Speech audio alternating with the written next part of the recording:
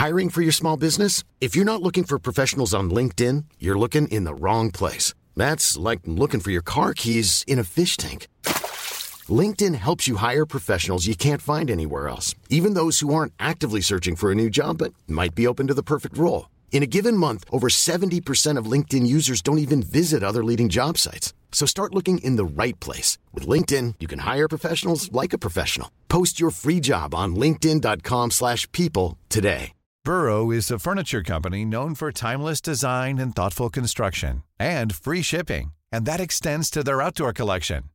Their outdoor furniture is built to withstand the elements, featuring rust-proof stainless steel hardware, weather-ready teak, and quick-dry foam cushions.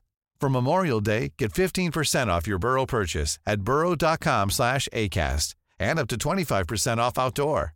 That's up to 25% off outdoor furniture at burrow.com/ACAST. Millions of people have lost weight with personalized plans from Noom, like Evan, who can't stand salads and still lost 50 pounds. Salads generally for most people are the easy button, right? For me, that wasn't an option. I never really was a salad guy. That's just not who I am. But Noom worked for me. Get your personalized plan today at Noom.com. Real Noom user compensated to provide their story. In 4 weeks, the typical Noom user can expect to lose 1 to 2 pounds per week. Individual results may vary.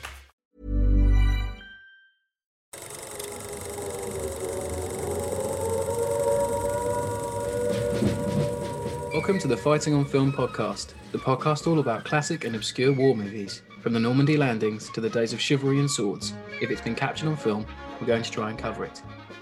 I'm Robbie of RM Military History. I'm Matthew Moss of Historical Firearms and the Armourer's Bench.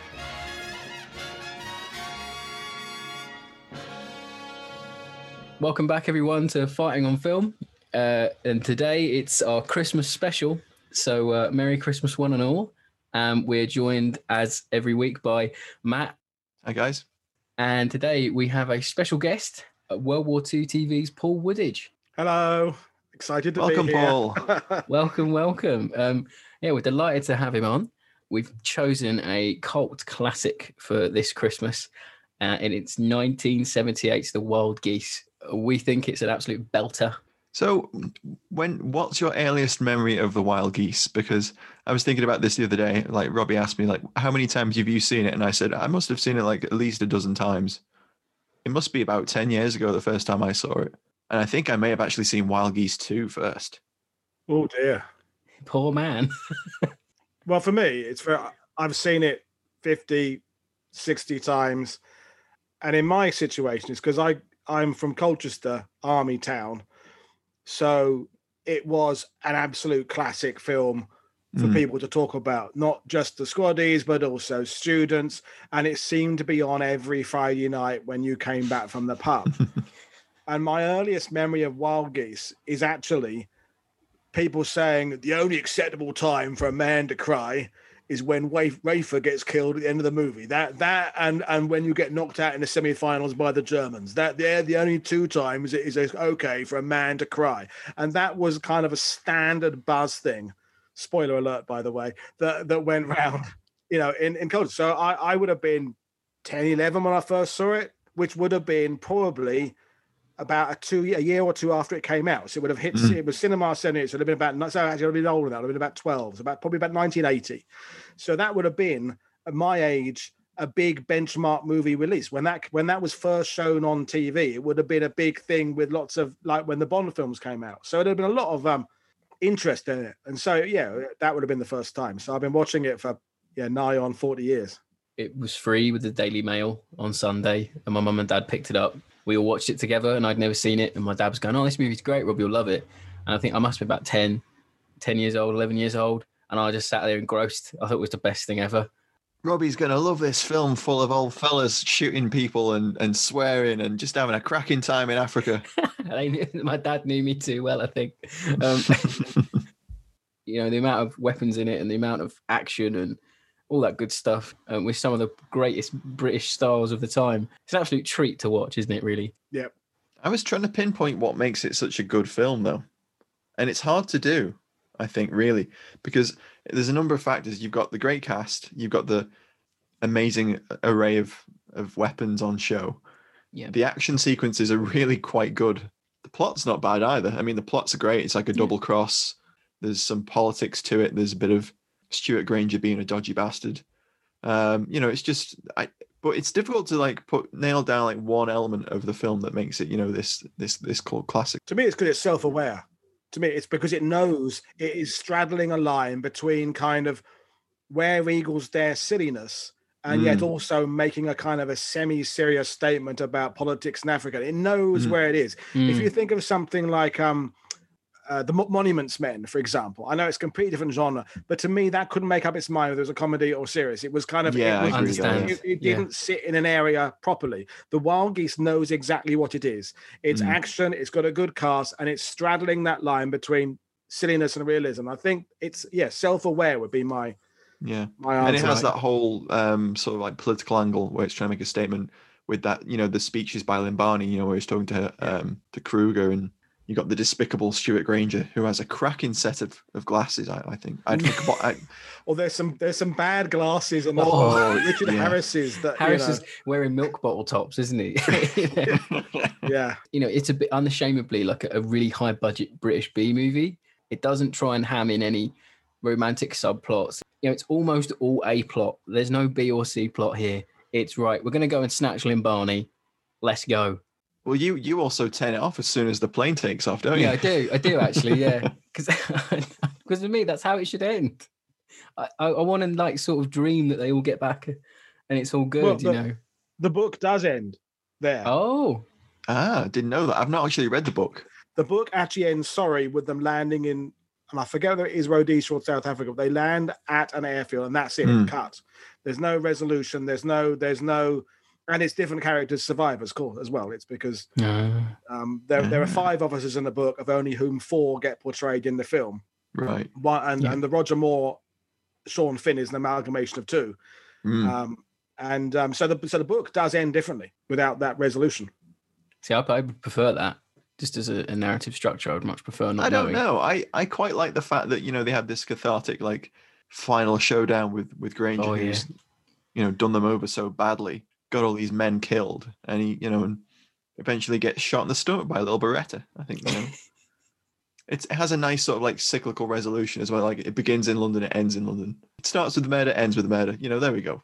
Although it is silly in the sense that Stuart Granger does say to Burton, I've got a hit on you in every country. And yet he's able to go down to a public school, go see Emile without any protection and stuff. And you think he's going to get knocked off very quickly, isn't he? I mean, Emile just comes with a Colt 45 out of his school blazer and just does in Burton. That's for Dad, that is.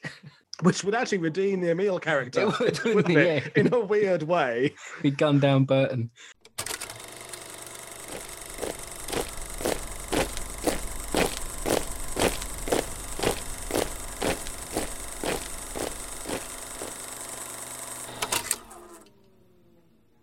So let's just talk about the cast for a little bit before we delve into the action a little bit more. You've got Richard Burton as Faulkner. He's the man in charge. Richard Harris as Rafer, sort of Faulkner's right-hand man.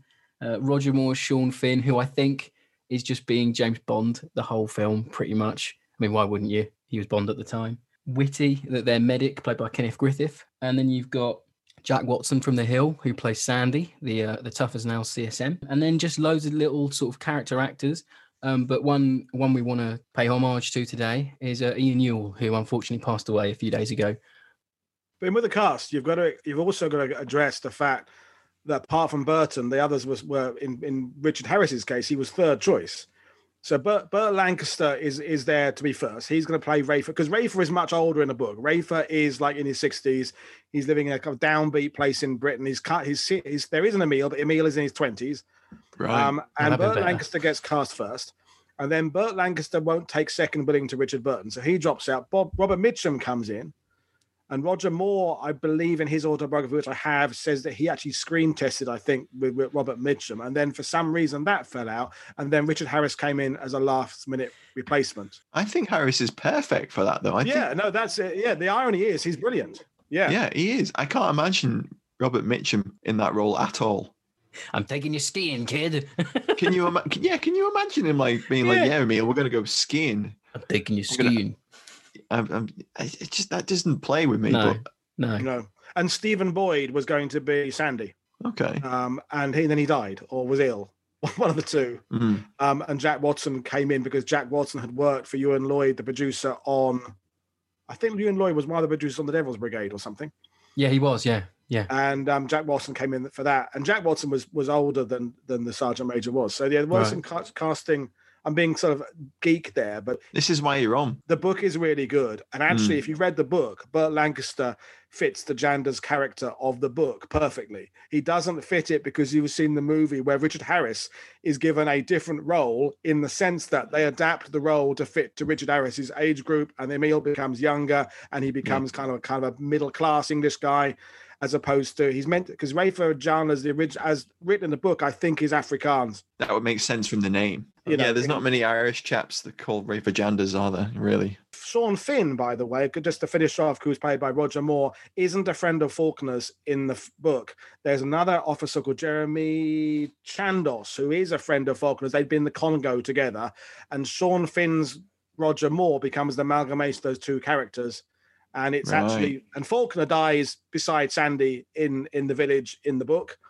And it is Chandos and Sean Finn. Sean Finn still pilots the aircraft back, and he's just a pilot. He is literally just a pilot. And then Chandos is the other officer. So there's 5 officers. Everything else is the same. Tosh is the same. The Scottish Sergeant Ronald Fraser's that the same role is there, but they knock out one officer for whatever reason. Budget possibly, because paying for Hardy Kruger or Deadly Luger, as Roger Moore refers to him in his autobiography. I had to work with Deadly Luger. Which is a great nickname. It was a shame Hardy working Kruger. for Deadly Luger. But I think it works so well, the casting, because they're all, Burton and Harris are serious actors. Burton was a Shakespearean thespian. So to see him do this B-movie plot, I think it adds so much gravitas. Burton chooses to act it really straight-laced. So does Harris. Moore's just having fun, I think. And it all just comes across really well. Yeah, and they do play off one another quite well as well. You can tell they're all drinking buddies, especially can't you? Burton and Harris. Like they play off each other really well. Yeah, like, they do. Yeah. You feel like there is a prior relationship and they've known each other for years. I think we're referring to it as a B movie, which I think is perfectly fair. But you have to go back to that time when Ewan Lloyd bought the book rights from Daniel Carney. That book had been an international bestseller. They spent a lot of money for the rights for the book. And the only reason I would argue it became a B movie is it didn't do well in America. And it was to do with the fact it only got shown in about 10 theaters as opposed to because of some licensing deal. I don't think it was intended to be a B movie. I mean, it was certainly that cast that you talked about, Robbie, was an exceptional cast. Oh, for God, yeah. It's crazy cast, And the budget's there, though. It's not like they skimped on the budget. No. The bridge scene where the aircraft strafes the convoy, we get at least 10 minutes of Bedford truck on fire. Bedford RLs. RL, there we go. They're Not already QL. RLs there. If it'd been QLs, it'd be RLs. It wasn't a Q. I was like, Rob, is that a Bedford QL? I was like, no.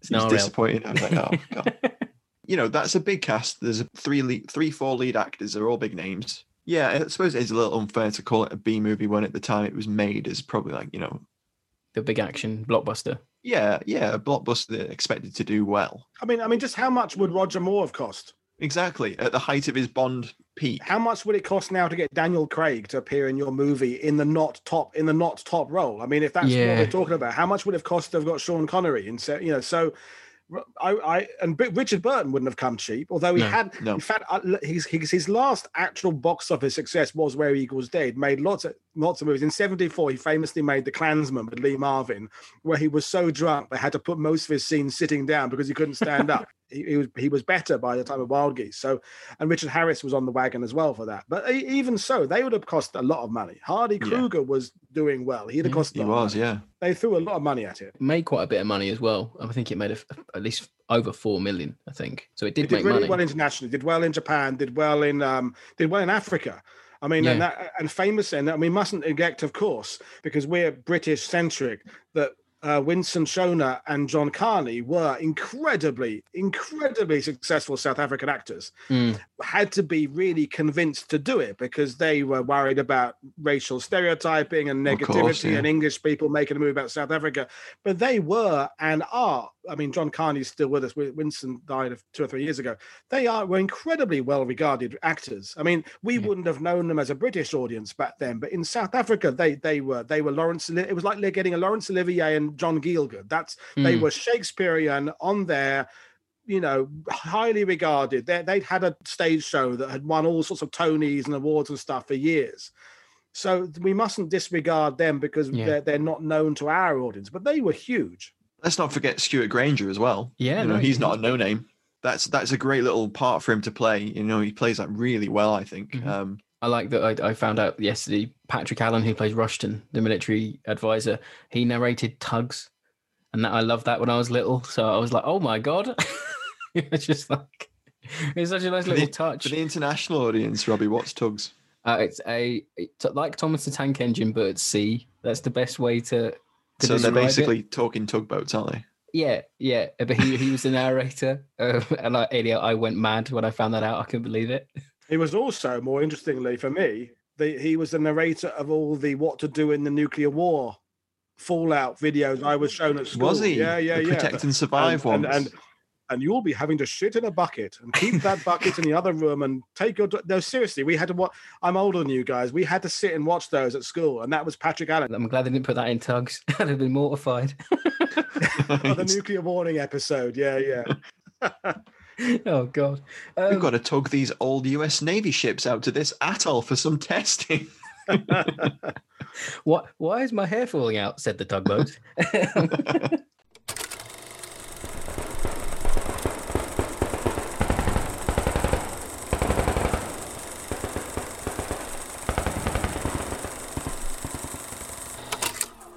So plot-wise, the film basically revolves around a group of mercenaries. They are tasked by a businessman with rescuing a former president of an African republic that has been kidnapped and held by his political rivals. Richard Burton plays Colonel Faulkner, and he basically organizes this rescue mission with old comrades in arms. Yep. A lot of them ex-British military, ex-South African military. Double hard bastards. Basically, they get double crossed, and the mission gets scrubbed, but they aren't told it's being scrubbed, and they are left on an African runway in the middle of nowhere, simply holding their duty free, waiting and wondering what the hell they're going to do next. And then that's where the main action ramps from there, doesn't it? And then absolute bloody havoc kicks off from there. It does. Richard Harris tries to instill a civil war. Yep. Why don't we just simply start a civil war, Alan? Why? I'll give it to you practically, and I'll give it to you emotionally if I have to, or the other way around, he says. Yeah. Before all that, they have this absolutely amazing training sequence where Sandy absolutely beasts them, doesn't he? Oh, God. Oh. Sandy's character in that, like, that bit where he shouts, right then, let's try for our first fucking heart attack, shall we? And he gets all these, like, mid-40s veterans to, like, run around and throw themselves on the floor. Yeah. And, probably the best training montage of any like military film you'll see, I think, really. And Richard Burton is sweating out every single drink he's ever had in his life in them sequences. Yeah, it's that scene's single-handedly like cleaning up Burton and Harris at that point. This is where you get to know the crew a little bit better. So you get to know Whitty and Tosh and all the rest of them. It is an ensemble, but it's more directed at Harris, Moore, and Burton.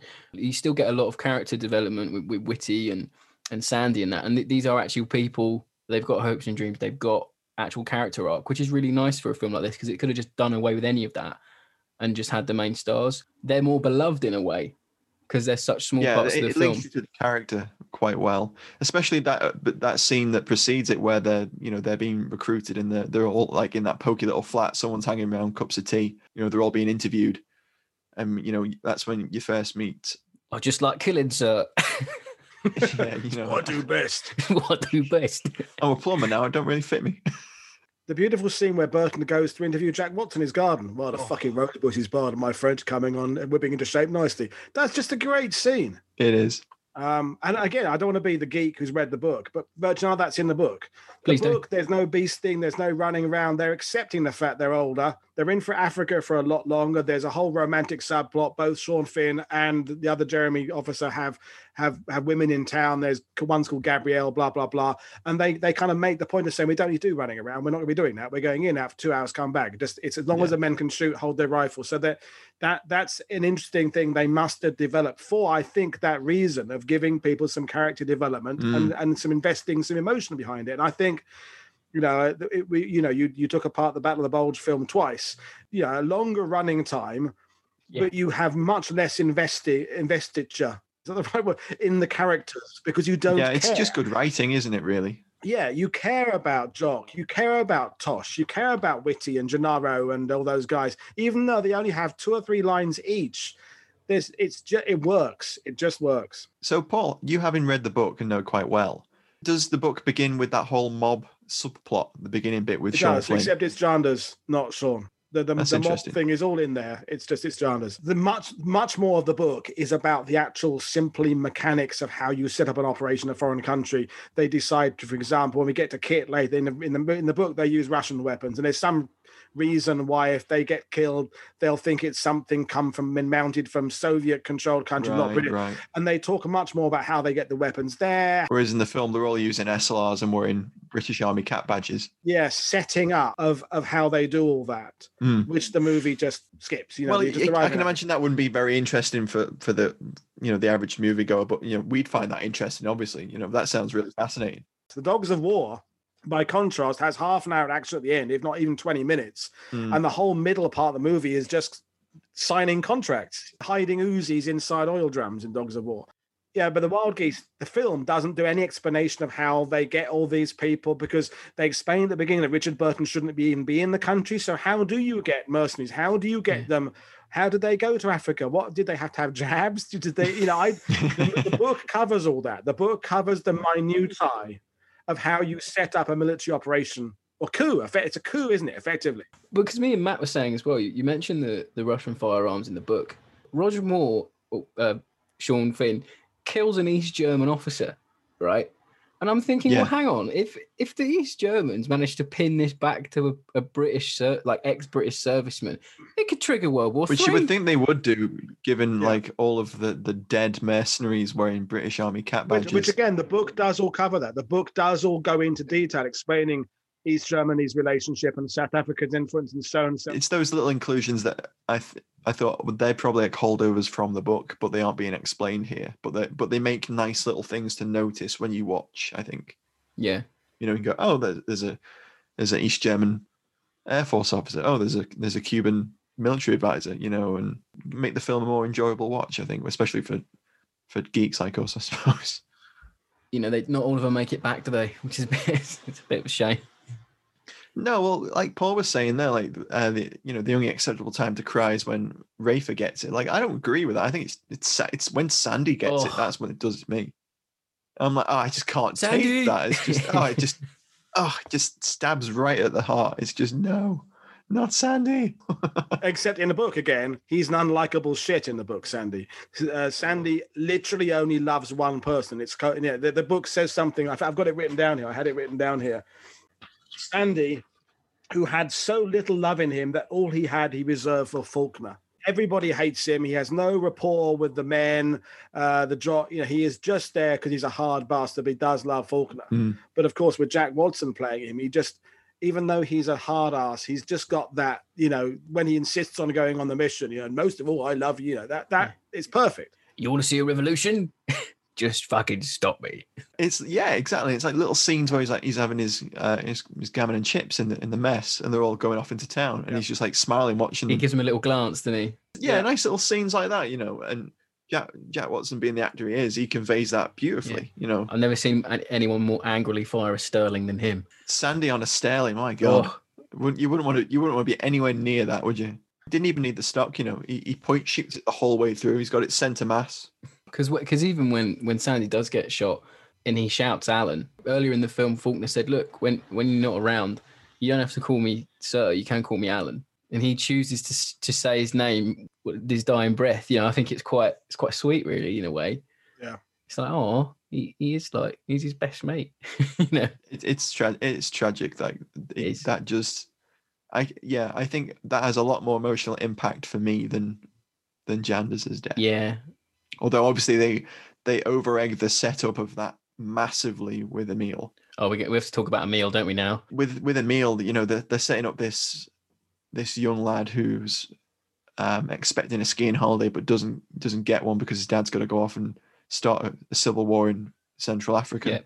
Those scenes don't really work for me. Like No. Harris comes off as a bit too cloying, I think. It's because we don't care about Emil. It's because Emil's an annoying kid. I think that doesn't help. I mean, that's Yahoo! fair. Emil is annoying. Oh, I know. God, that. Oh, But is he more or less annoying than the kid in Jurassic Park who doesn't jump off the fence? I mean, who then becomes in the Pacific. He then becomes Eugene Sledge, doesn't he? That kid.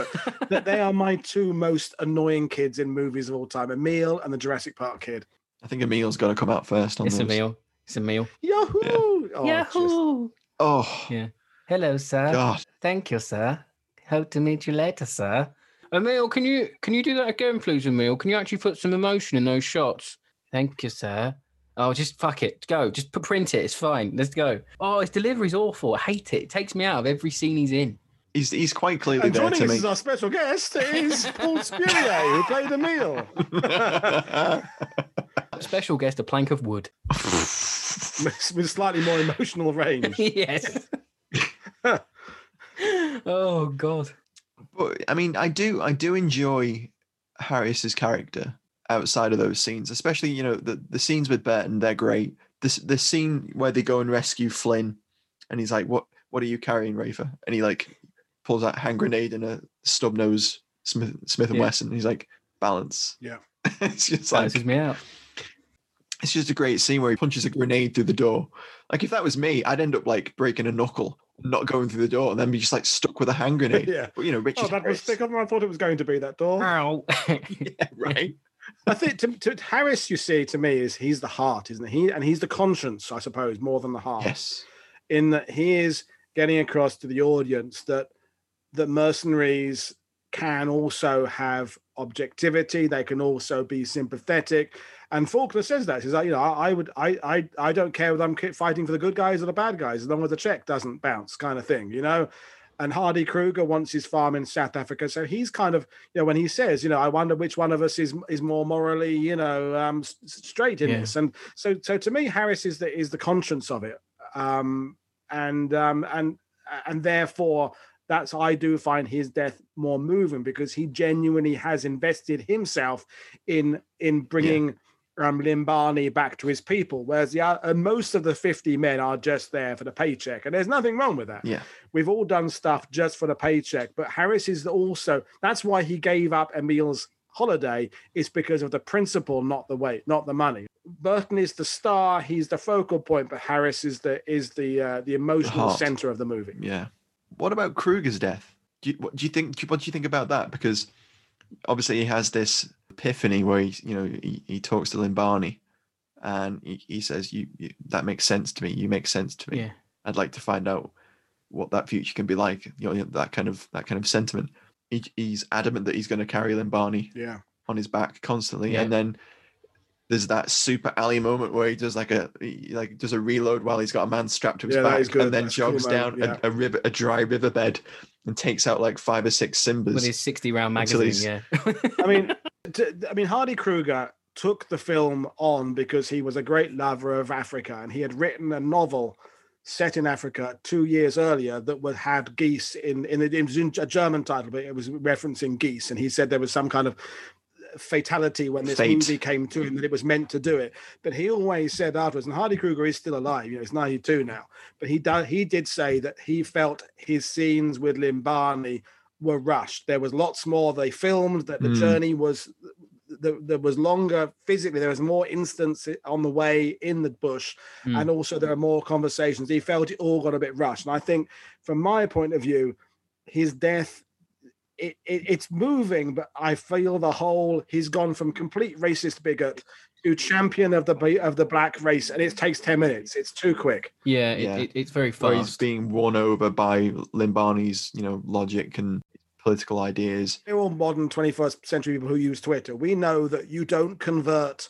people from being an overt racist with one well-polished quote on Twitter. One snappy It's quote, yeah. Years, and yet within 20 minutes of being cut off from the rest of their unit, they're running through a bush, have a bit of water, and suddenly he's seen the light, and he's it's. I understand that was the important part of it, and that's why the two black actors took the film on, because they were going to be given opportunity to get some messages across. But to me, it's too rushed. The whole thing is too rushed. So therefore, I feel that Hardy Kruger, when he buys it, I would have liked to have seen a bit more of a journey before he buys it. I think you're right. But it's a testament to both those actors that you get enough from that interaction to know where they were going with it. Yeah. Well, there's a lot of nice dialogue in those scenes as well. A lot of nice back and forth anyway. You know, I like the redemption. It was a bit quick, but it was nice to think that, you know, this double-hard, you know, ingrained racist who's killed hundreds of people, I assume, up to this point, he could come out of this mission a changed man, which I thought actually that's not a bad message for a 70s movie to make. It's quite a bold message, I think, as well, for the time. And again, the context of the movie, because you know, apartheid was still the system in South Africa. They filmed it. They all stayed on a resort. African, British, all stayed in the same accommodation. They paid union rates. They got permission to do all that. They made a very bold statement of equality about when they made the film, and they had strong African characters with heart, who were intelligent. And as you say, in the 70s, that's not necessarily how Africa was portrayed in your average movie. There was a lot of progressiveness for that movie, really. Yeah, it's progressive. Its clunky way of explaining it. The dialogue is a bit, but actually for its time, it was really well written. Yeah. Yeah, and there's not a lot of films there's not a lot of blockbuster films attempting to do anything like that really at that time. I mean, I think it's not my show. I think we should now address Kenneth Griffith's homosexual character, because I find that fascinating, because it's both progressive and also completely cliche at the same time. It is somehow because he's kind of a Larry Grayson camp figure. Yes, he does have that 70s gay shtick, except doesn't he? His being gay is not central to the plot. If you look at other movies that featured homosexuality in the 70s, the being homosexual part of it was what drove the plot. His being homosexual is accidental to the plot, and he is a kick-ass hero who goes down in a stream of machete blade. And so he is a cliche, but he's a noble, strong character who is an equal of his men around us. So it's a strange, paradoxical, as I say, progressive and yet at the same time cliche. It's just who he is. Yeah. None of the other characters are judgmental about about it. You know, and he has a laugh with them. He's like, who are you sending your will to? A lovely proctologist. And he's like, what's that? He's like, it's a bum doctor, darling. You know, and he's like, chubby cheeks. I'm sure. You know, younger people watching it might be offended by that portrayal, but I think it was quite a brave choice. It's interesting. It's of its time, but I don't think we can dismiss it as just say, "Oh, they got it all wrong." There, I think it was trying to do the right thing. He's one of my favorite characters in it. I love Whitty in it. Yeah, he's one of mine too. Because he provides some much needed comic relief parts. You know, he's very important to the plot anyway, because without him, they can't look after Limbani when they're on the move, because he's the medic. Exactly. You know, he's very sincere in his acting as well. When some lads are injured, he has this look that he gives Faulkner, and he's like, "Oh, these lads aren't going to make it," sort of thing. You know, he cares, and then when he does go down in a blaze of glory, he goes out fighting like an absolute champ. 2 Uzi mags and a knife fight. Exactly. He could have reloaded, I think, in the time that bloke took to saunter over to him. Maybe he'd run out, Robbie. The young expected to be there for 4 hours, and no buggers wearing ammo pouches. They're not, are they? Sure. No, maybe he only took 2 mags with him. Bless him. Yeah. Like, I think Faulkner lands, and he's wearing basically just a smock and a belt. That's it. Have you noticed though? The interesting thing is, I'm pointing at a plot hole. They're crossing back over the river.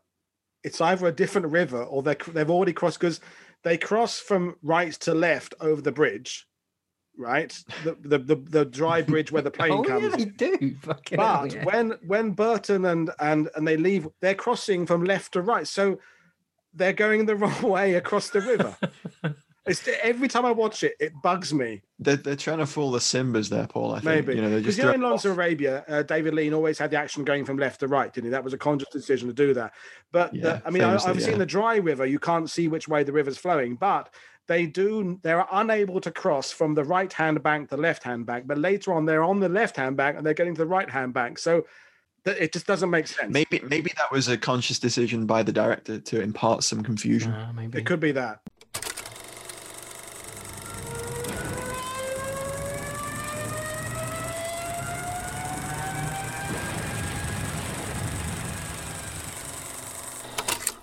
Let's talk about the execution of the plan. When the force lands by parachute, which, by the way, that's free fall, is just one of the most amazing scenes. We'll talk about our favorite scenes, I guess, later on. But anyway, then Burton's unit goes off to the barracks, blah blah blah, crossbow, cut, in, rescue, gas, go, escape. Roger Moore does the airfield, grenade, blah blah blah blah blah. They're acting like absolute perfect precision, everything's. And then once they get to the bridge, they all become idiots on their first day on the parade for a while, because when across the bridge. Yeah, well, see, that bit gets on my tits, right? Because Richard Harris shouts from the safe side of the bridge. He shouts, "There's not time, because the aircraft will be back," right? And I timed it last time I watched it, because that's when Richard Burton does that, looks at Whitty, and there's two guys who aren't going to make it. Who's going to do it? I'm going to, Like 3 minutes elapse at this point. There's plenty of time to duck. Ready to pop the question? The jewelers at BlueNile.com have got sparkle down to a science with beautiful lab-grown diamonds worthy of your most brilliant moments. Their lab-grown diamonds are independently graded and guaranteed identical to natural diamonds, and they're ready to ship to your door. Go to BlueNile.com and use promo code LISTEN to get $50 off your purchase of $500 or more. That's code LISTEN at BlueNile.com for $50 off. BlueNile.com, code LISTEN. Hi, I'm Daniel, founder of Pretty Litter. Cats and cat owners deserve better than any old-fashioned litter. That's why I teamed up with scientists and veterinarians to create Pretty Litter. Its innovative crystal formula has superior odor control and weighs up to 80% less than clay litter. Pretty Litter even monitors health by changing colors to help detect early signs of potential illness. It's the world's smartest kitty litter. Go to prettylitter.com and use code ACAST for 20% off your first order and a free cat toy. Terms and conditions apply. See site for details. Down the riverbank, cross over the dry creek, get back and get in the truck with Rafer and Jack Watson and all that, and they go off. That plane's at this point radioed back their location. Yeah. Because that's the last vehicle. There's a convoy of there's like 3 RLs. There's a Land Rover, or is it a Land Cruiser? A couple or something? of snatches. Yeah. And that's the last vehicle, isn't it? And in it is your commanding officer, your medic, your objective, and you at the back. You put that in the middle of the convoy, surely, don't you? Don't you? You would, yeah, you would. Yeah. So why is that at the back and gets cut off? Because it's the three of the main characters in a Jeep, and they've all wearing plot armor. It's Burton and Cruz. There's 2 of the 4 officers. The medic, the objective, are in the vehicle at the back that gets cut off. Yeah, I'm sorry. And I'm saying that as a huge fan of the movie. That bit, every time I have to overcome this hurdle of why didn't they just get in the middle of the it just makes no sense. Why didn't they push the truck that broke down with the Land Rover? Oh no, hang on, lads. We need to wait for this plane to go over. Hang on. Oh God, no, it's strafing us. Oh it's no, plot holes, what a shame. Plot holes big enough you can drive an RL through, isn't it? I love the film to bits, but that bit there, the whole river bit, just crossing the river twice the same direction and being isolated. Yeah. And also, if we're on that subject, because Rafer's it with the map, and we've still got another 2 hours to go, right? They talk about saying about 2 hours to go, and yet somehow, though they've been driving, they all meet up down the riverbank. How fucking far have Burton and Kruger walked through the bush? I suppose if you got Simbas on your tail, you're going to move quick, aren't you? Maybe, possibly. Who knows? So on that bombshell, should we move into the alley tally? Yes, let's go. Plenty to talk about there.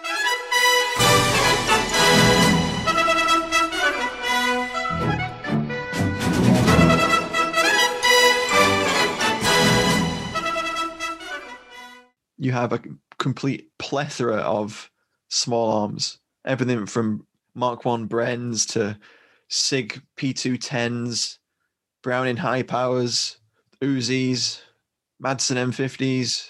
again, I'm older than you guys, and when I used to watch that movie back in the day, we had no means of looking shit up and going on the internet and looking at stuff and free. You had to just kind of look and you'd go, what was that thing? And the Score D conversations was, of course, Tosh's cut down, shortened SLR, but you didn't ever see it long enough on screen to get an idea of what the hell it was. And it was always the topic of conversation. What the hell is he carrying there? And I've now, of course, with the Internet Movie Weapons Database, you can look it up and go, all right, it's a custom L1A1 SLR with a 40-round mag, blah, blah, blah, that Ian Yule's carrying. L4 Bren mag. Yeah, 40-round mag. So, but that was the thing that I mean, for 20 years of my life, I didn't know what that weapon was because you never got a good enough shot of it. And every time you watch it, you try and get that. I still can't see what it is. So that is my pick of the kit because it took me so long to work out what the hell it was. That's a great choice because, I mean, even though we have the internet now and we can find out what it is, it's still one of those guns where you go, damn, that's cool. What the hell's that? You know, when you watch it for the first time. And, you know, it's not just the gun either. It's got an OEG collimator sight, which is a very early sort of like optic, red dot optic that basically tricks the brain into superimposing a red dot. It's not an optic per se. It's just a light tube that tricks your brain into superimposing a red dot over what you're looking at. For years, I think everyone assumed it was some sort of prototype from South Africa, like one of their files cut down. But apparently not. Apparently it came from a UK armory. But I want to know what your choices are because you're the weapons guy. So what's your choice, Matt? Well, I mean, obviously my choice would also be the cut down SLR, but there's so much to talk about in this film. Like the beginning scene with Roger Moore where he pulls out that SIG P210, you just know the rest of the film's going to be good from there because how often do you see a SIG P210? You just don't. And that's a very, very, very cool pistol to have. You know, it's not Walther PPK cool, but it's pretty cool. You know, and it's a definite stylish choice. It's an elegant gun. But yeah, you've got all kinds of really, really alley kit in there. You've got that Vickers that pops up that you don't, where the hell did they get that from? There's a couple of honorable mentions. Got to give a shout out to the Mark 1 Bren. Yes. Yeah. That makes a few, it's got the drum sight. It's, it's the original, the OG. It's in 303. Everyone else is, operating firearms in 7.62 NATO, and there's just a random 303 Bren. So that must have been an ammunition nightmare for them. But I think one of the standout things is the blindy side anti-tank weapon that pops up at the end. They load the mortar round. Yeah, that they load with a mortar round, which is that's. Give them it with a bazooka. Yeah. And just that whole village set piece is just so good. Right. You get the Simbas. Fire. Yeah. Oh my God, it's so good. You got Esposito with the Bren and Sandy just we're waiting until they're right on us. Harris is on the Vickers at the edge of the airstrip, just absolutely mowing down the finest soldiers this African Republic has to offer. He kills about 50, 60 because I think there's a kill count video out there on YouTube somewhere. Oh, right, yeah. And ironically, Harris gets the most kills out of anyone in the whole film with the Vickers. Mows him down, doesn't he? Gives him a belt full. What about you, Robbie? Well, loads, really. You could go on forever. But I love the DPM smocks and the DPM fatigues they wear with 37 pattern webbing. I quite like that. I think that's quite alley. And DMs. DMs, yeah. I really like Hardy Kruger's crossbow. I think it's great. Which would make a good beer name, wouldn't it? Hardy Kruger's crossbow. It's like a 7% strength IPA, isn't it? I'd drink that. If you saw that in a shop, you'd buy Hardy Kruger's crossbow. Indie brewery around making that. There's got to be just a couple of lads going, what can we call this new beer? Well, I watched Wild Geese last night. What about Hardy Kruger's crossbow? Only the best mercenaries drink Hardy Kruger's crossbow. I love the way it's set up. They go, we need to kill a man silent. And he goes, I know something that I can use. Crossbow, kill a man at 300 yards, go straight through a man.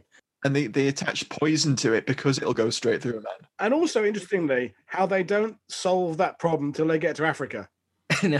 Rafer's the planner. He's got the map. And they go, oh shit, we got to get rid of those guards, haven't we? What if Hardy Kruger hadn't come up with a crossbow? Yeah. They'd already got to Africa by then. Surely that kind of was central to the whole mission. Yeah. To me, that's a sort that one out in London before you get on the plane one. You know, it's maybe that's something that can only be solved in Africa. Paul. Possibly. Maybe. It's like we need an African problem solver for this You one. had to get the crossbow from Durban, so possibly. Yeah, but that is definitely in Africa. They have that conversation. They're already there. They've got the plan. And I mean, I'm surprised they didn't actually get to the edge of the fence. Go, oh shit! How we said we were going to get rid of those guards. How are we going to do it? Oh shit! You know. They could have used Roger Moore's silenced pistol, couldn't they? Push comes to a shove.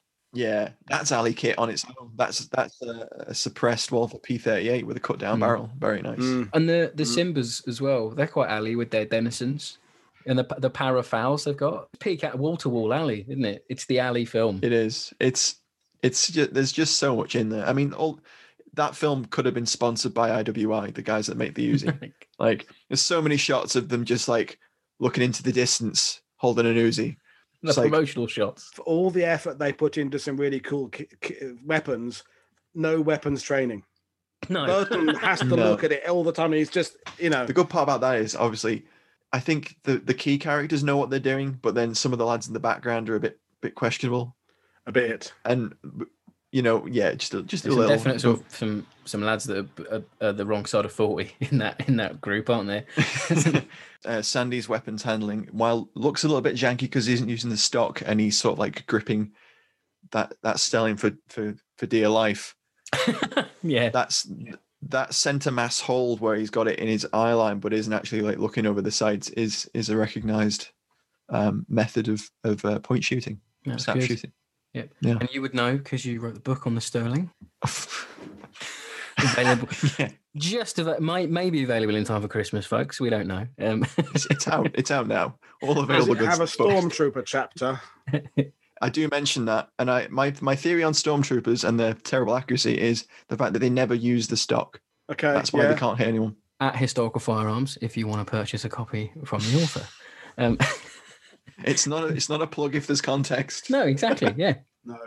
There's at least 3 Sterlings. We're talking about the weapons training. I think for me, it's a good time to mention what is often the stick people use to beat the Wild Geese with is the fact all the actors are too old. And I don't think that's a fair argument because they're not pretending they're not. The point is they are ex-guys. They're not meant to be running around they're not meant to be going there for 3 weeks. It's not an 4 hours. extended tour. It's 4 hours on the ground. Yeah, exactly. If you think of the same year, 1978, so that's Force 10 from Navarone. So Robert Shaw, 48, Edward Fox was 40 something rather. That's different because they're meant to be frontline soldiers in the war. So to me, James Coburn, Cross of Iron, was like 48, 49, playing a sergeant in the German army in the Eastern Front. That to me is when you can genuinely criticize actors being too old.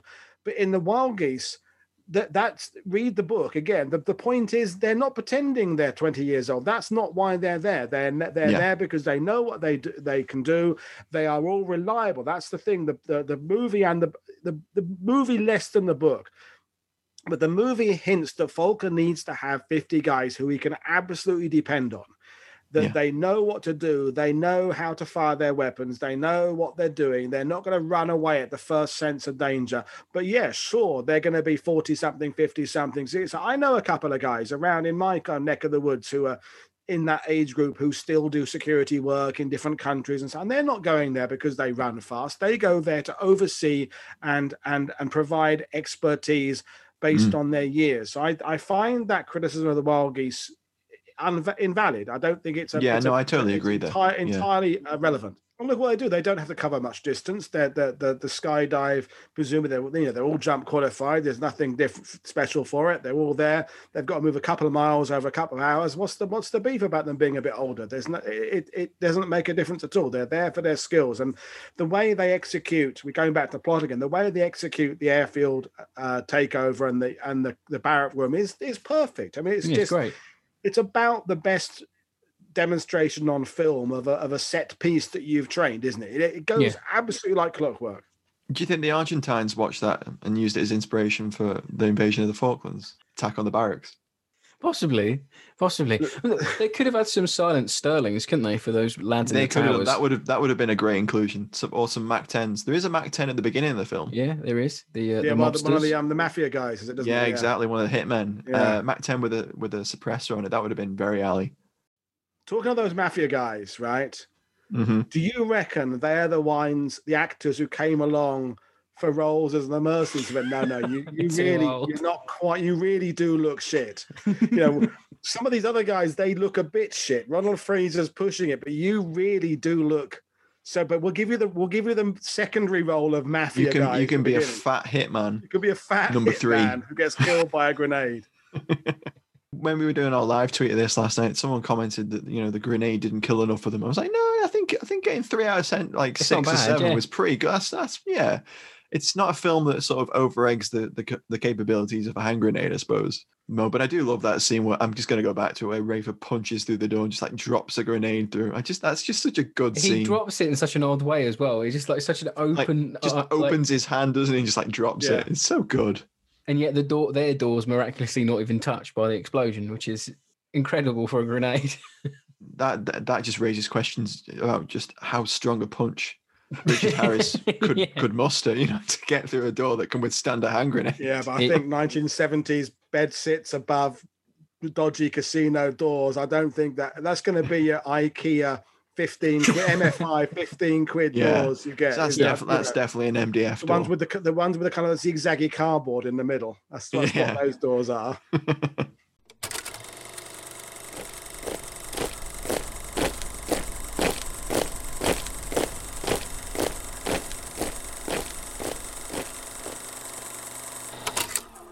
So I suppose we should move on to favourite scenes. Yeah, we should. And discuss some of our favourite bits. So as you're the guest, Paul, would you like to kick off? Well, two, but if I can just go for one, it just has to be the running for the aircraft scene at the end, which is just from about the moment Richard Harris runs with the Vickers to the Richard Burton turning to Roger Moore and saying, "I killed Rafer." I don't think there's a wasted second in that sequence. I don't know how long that bit is. Let's say it's 7 or 8 minutes. That and even the blood spurt that comes up and hits the lens when Richard Harris gets killed. That is a really, really well filmed, beautifully planned, beautifully shot, beautifully tense sequence that I think elevates that film to something really special. Totally agree. Yeah, no, I definitely agree. It's the payoff to all that the building of relationships, the narrative where it's leading to, and you're right, it is shot really nicely. I mean, the whole film's shot really, really nicely. Yeah. In terms of cinematography, you get that sort of feeling of moving through brush and jungle. It, has that kinetic pace to it during the firefight scenes. The set piece battle through the village is really great. You get a sense of scale. Which adds to the climax of the film. It's Sandy's death, then Rafer is shot by Richard Burton, and just that scene where he comes back to the cockpit and he just says, I shot Rafer. Yeah, I shot Genders. It's just it's a great choice. What about you, Robbie? When they're clearing the airport, I like that bit a lot. You've got Sandy and the rest of the lads. They they uncover all the Simbas having their lunch in that cafeteria little bar, and then they all just open up on them. I think it's great. It's just unashamedly action. The bits where Roger Moore's just being James Bond, shooting everyone with a silenced pistol, that's really good as well. He's like sat there smoking a cigar, and like someone turns around the corner, he's like. Just drops him. Yeah. I just love movies where Roger Moore isn't in a Bond film, but he's having to be Bond because it's expected of him. Yeah, there's a few of those, isn't there? Well, if you read Roger Moore's book autobiography, and if you look at the documentaries as well, he was explaining that he felt overawed by having to act against Richard Burton and Richard Harris and Shona and Carney. So he thought, I'll do my shtick, which my shtick is the kind of the raised eyebrow kind of quip. Bondster. So that was his defense against. He can't outact them, so he can like kind a of coping mechanism. Right. So that's what he did, and so I can imagine, because he was the one that was the best friend with Ewan Lloyd, the producer. That I reckon he was the one who kind of steered the way those scenes went and said, "Look, I don't give me the heavy dialogue, don't give me the exposition, give me the quips and give me the kind of the quirky kind of kills, and I'll make that work for you." Yeah. And let the others do the heavy lifting, if you like. I think it's needed though, isn't it? His character's definitely needed. I mean, he is the perfect foil for the more serious Harrison Burton characters. I love it when he makes that lad eat the bag of cocaine. It's just so funny to me. When he's just going, oh, please, no. You know, that's what she Don't said. think about a stomach pump. There was strychnine in there. Like, wow, now okay. eat. That's quite a sick way to plan to kill someone, Yeah, isn't it it? is. Yeah. For Roger Moore's kind of jokiness in the film, he's planned that. He hasn't thrown that together. He's saying, "I want to get that guy right. How can I do it? I'll put the cocaine. I'll make him eat it, and I'll put." I mean, that's pretty high level bastardry. That is. Bond wouldn't do that though. Oh, Bond, God, good lord. That book's your theory on that one, Robbie. Like, Bond would not force someone to eat a lot of coke. Bond would sleep with the drug dealer, wouldn't he? And convert him to the cause. Yeah. Go on, Matt. What's your favorite? Oh, I don't. It's very difficult. Like, I mean, those are two great picks, and there's a lot of standout scenes in the actual, the film. I really enjoy the set piece of them moving through the village. I think that's a really great scene. They're these retired, very well trained former soldiers. They're experts, they're mercenaries, and although we get glimpses of them in action like throughout the film, obviously we're following more Ben and the rest of them, but that final sequence we get more of the rest of the company. So you have like Ian Newell on the blindy side and the Bren.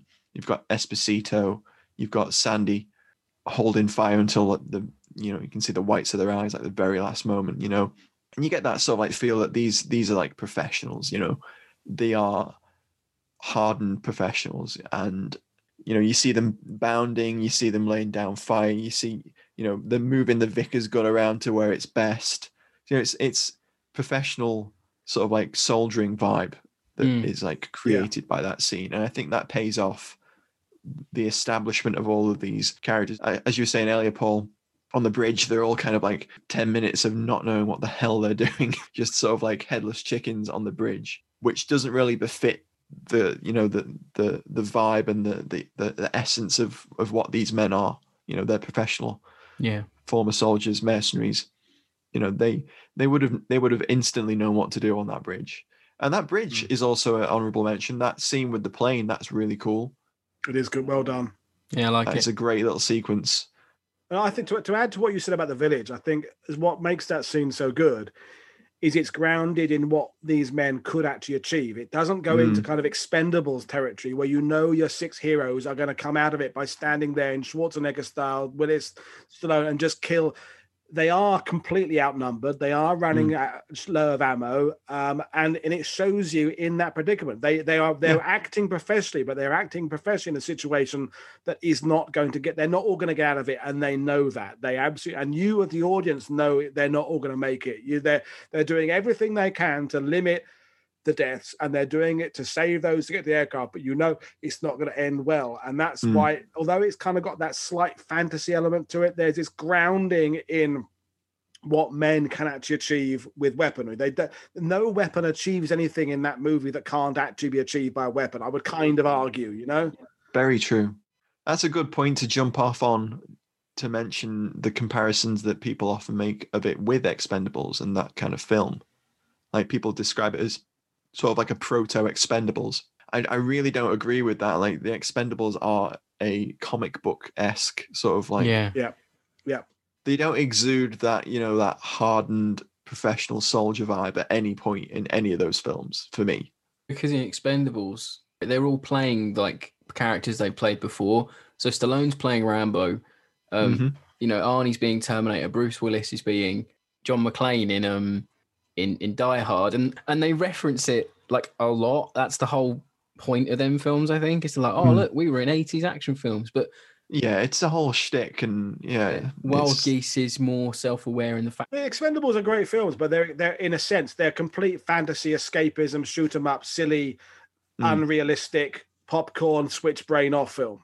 And Wild Geese has an element of that. It's considered, I think, as a throwaway film, but actually, as we go back to the serious points it makes about racism and African inequality and stuff, and it is grounded in a kind of realistic sense that I think. Perhaps that's why it's a B movie. That's why it didn't become an A movie, because it didn't go into kind of Bond silliness. The mission is not successful. They don't come out with their money. Limbani is not put back in. He's dead. It's a failure. It's a failure, and most of the people die. So that realism. Whereas if it was a blockbuster, you never go into a Bond film thinking Bond is going to die at the end of it, do you? No, you don't. No. Very true. So I think that's what makes Wild Geese a little bit different, is that, if you haven't, I can't imagine there are people who haven't ever seen it before, but if you haven't seen it before, you are going to be surprised at the way the plot develops. Because if you've come at it from a 21st century action hero perspective, the one person's going to die. So there's always the noble death of one person or wounded, but you don't expect to see most of the cast get wiped out. That's very true. It does book that trend of, the stereotype of there just being one noble death. Clearly, it's not a film that's pulling any punches. It's hitting hard where it can on, as you mentioned, African inequality, the foibles of capitalism with Stuart Granger's character. Yeah, and I think the writing of the film is such that you get a feel for these characters, and that they're willing to die for the mission because that's what they've signed up for. And they're professional soldiers. So you don't have this stupid comic book sort of made for the video game generation, I hate that phrase, but that's, one of the, we know what you mean. Things about Expendables that I hate, where there is no real oomph to the plot. There's no real narrative. There's no risk as well. Those kind of films where it's just a straight bolt sort of like plot with no real oomph or essence or body to it. Whereas with Wild Geese, you become attached to characters that you wouldn't expect to become attached to in a film if they made it now. If they made a remake of Wild Geese now, which God forbid they ever do, today's Hollywood blockbuster screenwriters wouldn't be able to create the sort of essence that Wild Geese has. They have talked about remaking it. There's lots of forums where you see people's ideal cast for remakes, and in fact, it actually got as far as I think it's a great pub chat, though, isn't it? Working out who you'd have in it. Yeah, because Roger Moore was talking about coming back as the Stuart Granger character. Yeah, that was good. one car about 10 years ago or so, which would have been an interesting twist potentially, but I don't think you can improve on it. It is what it is. Have to go and save President Limbani. Please. It is what it is, that movie, and it's got, it's not perfect by any means. There's 3 Wilhelm screams, one on the bridge, one when the Simba after the river that Burton shoots in the throat, and a third one I think in the village. So there's three of them. Yeah, he has that second one has that very dramatic death fall, doesn't he? He's like, ah! Yeah. But yeah, no, it's. I mean, the other amazing scene, by the way, is the skydive and the music for that, which is not the same theme they run through the film. That's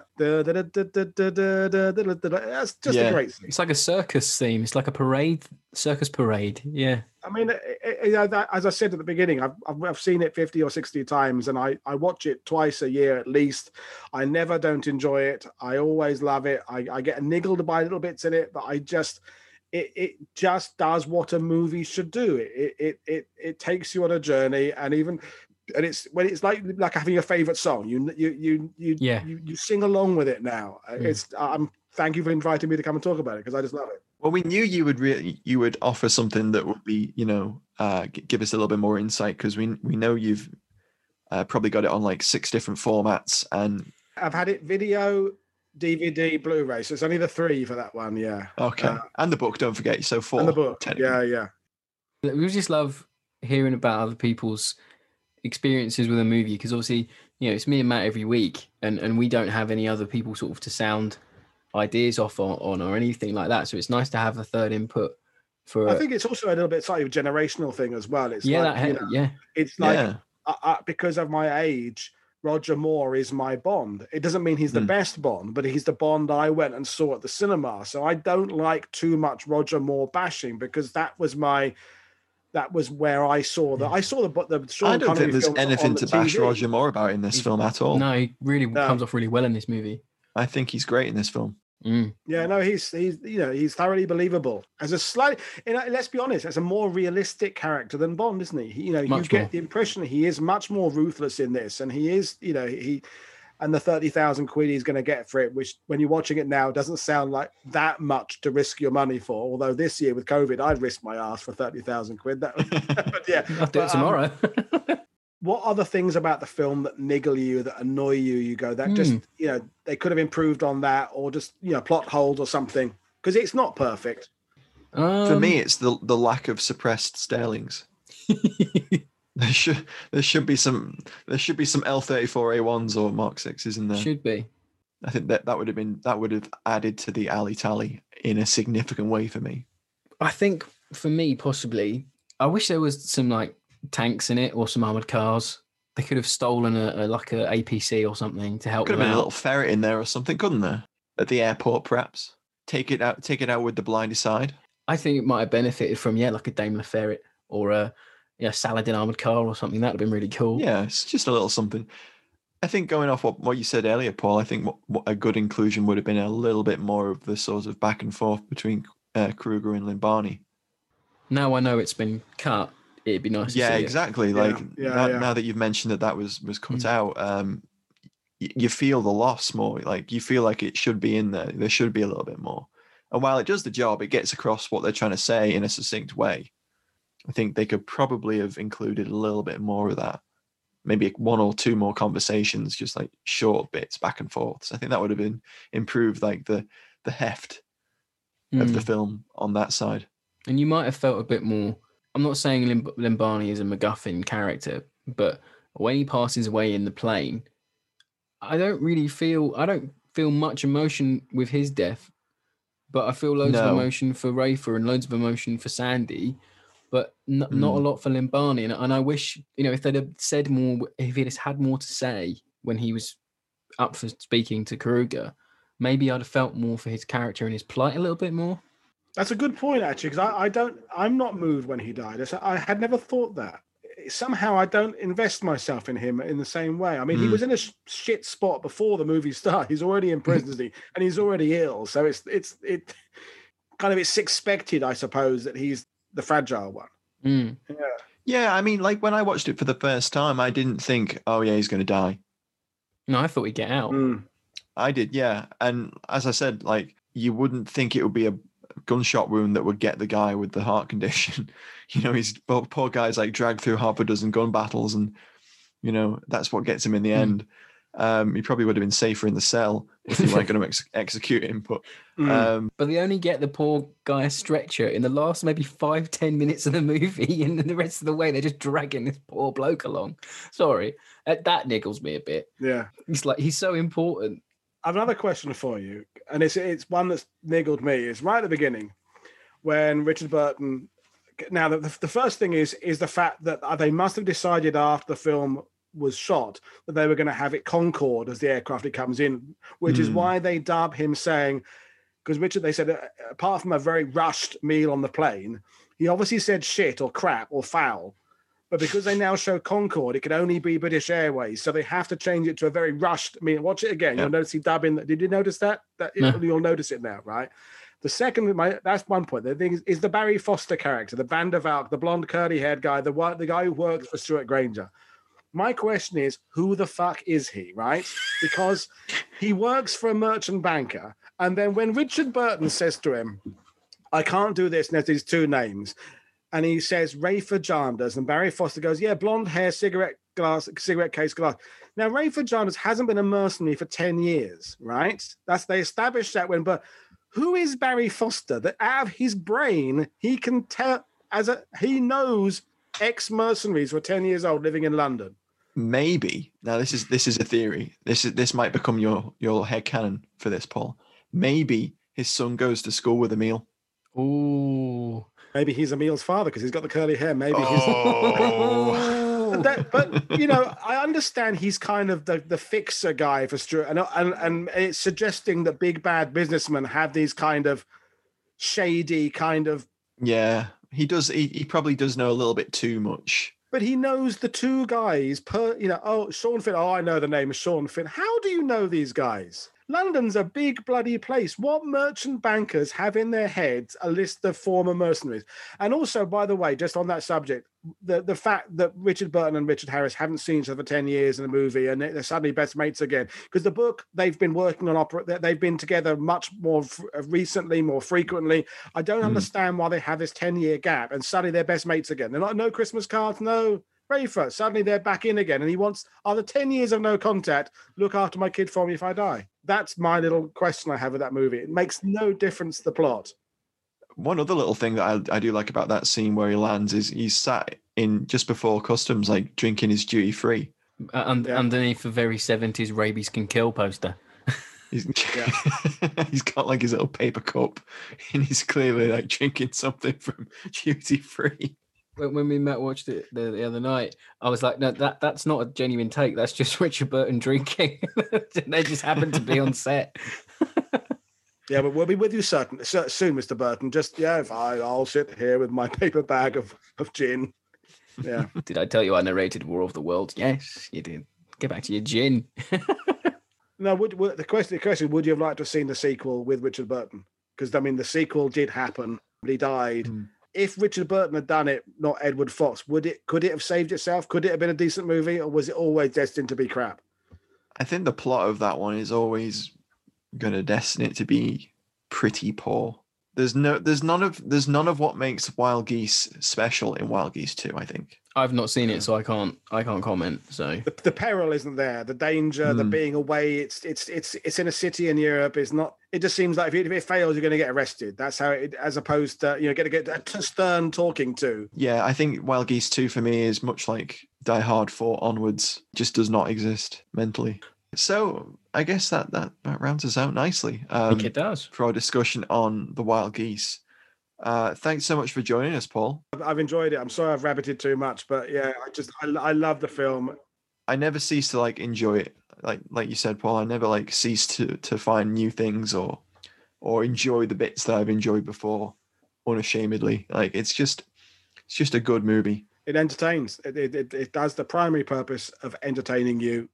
Merry Christmas to all our listeners. Yeah, we're really grateful to everyone who's subscribed, everyone who's given us a review or shared the podcast around. Really means a lot. Happy New Year to everybody as well. And don't forget to give us a like, subscribe, share the pod with all your friends on whatever device you're listening on. And you can find us on Twitter at Fighting on Film. Thanks again for coming on, Paul. Yeah, thanks, Paul. Bye-bye. Bye.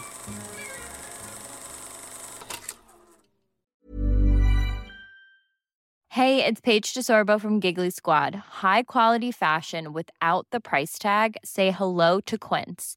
I'm snagging high-end essentials like cozy cashmere sweaters, sleek leather jackets, fine jewelry, and so much more. With Quince being 50 to 80% less than similar brands. And they partner with factories that prioritize safe, ethical, and responsible manufacturing. I love that. Luxury quality within reach. Go to quince.com/style to get free shipping and 365-day returns on your next order. Quince.com/style.